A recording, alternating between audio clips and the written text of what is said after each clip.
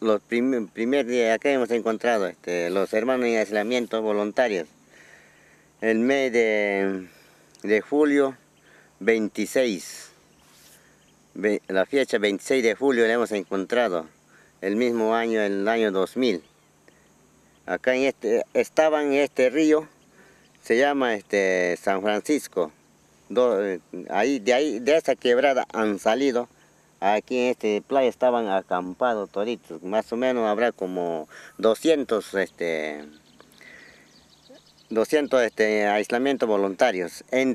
Aquí he encontrado mujeres y varones, hay niños, pero adultos, ancianos no hay. Acá estaban, toda la playa estaban llenos acá la gente, en aislamiento voluntario, y otra gente estaban al frente, en la boca de la quebrada, aquí en salidos. Un ratito nosotros no hemos traído nada para regalar porque nosotros hemos venido a pescar. Total, estaban acá la gente, en aislamiento voluntario estaban acá, de acá nomás hemos regresado.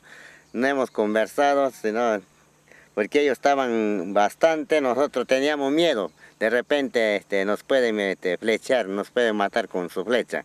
De ahí hemos regresado nomás.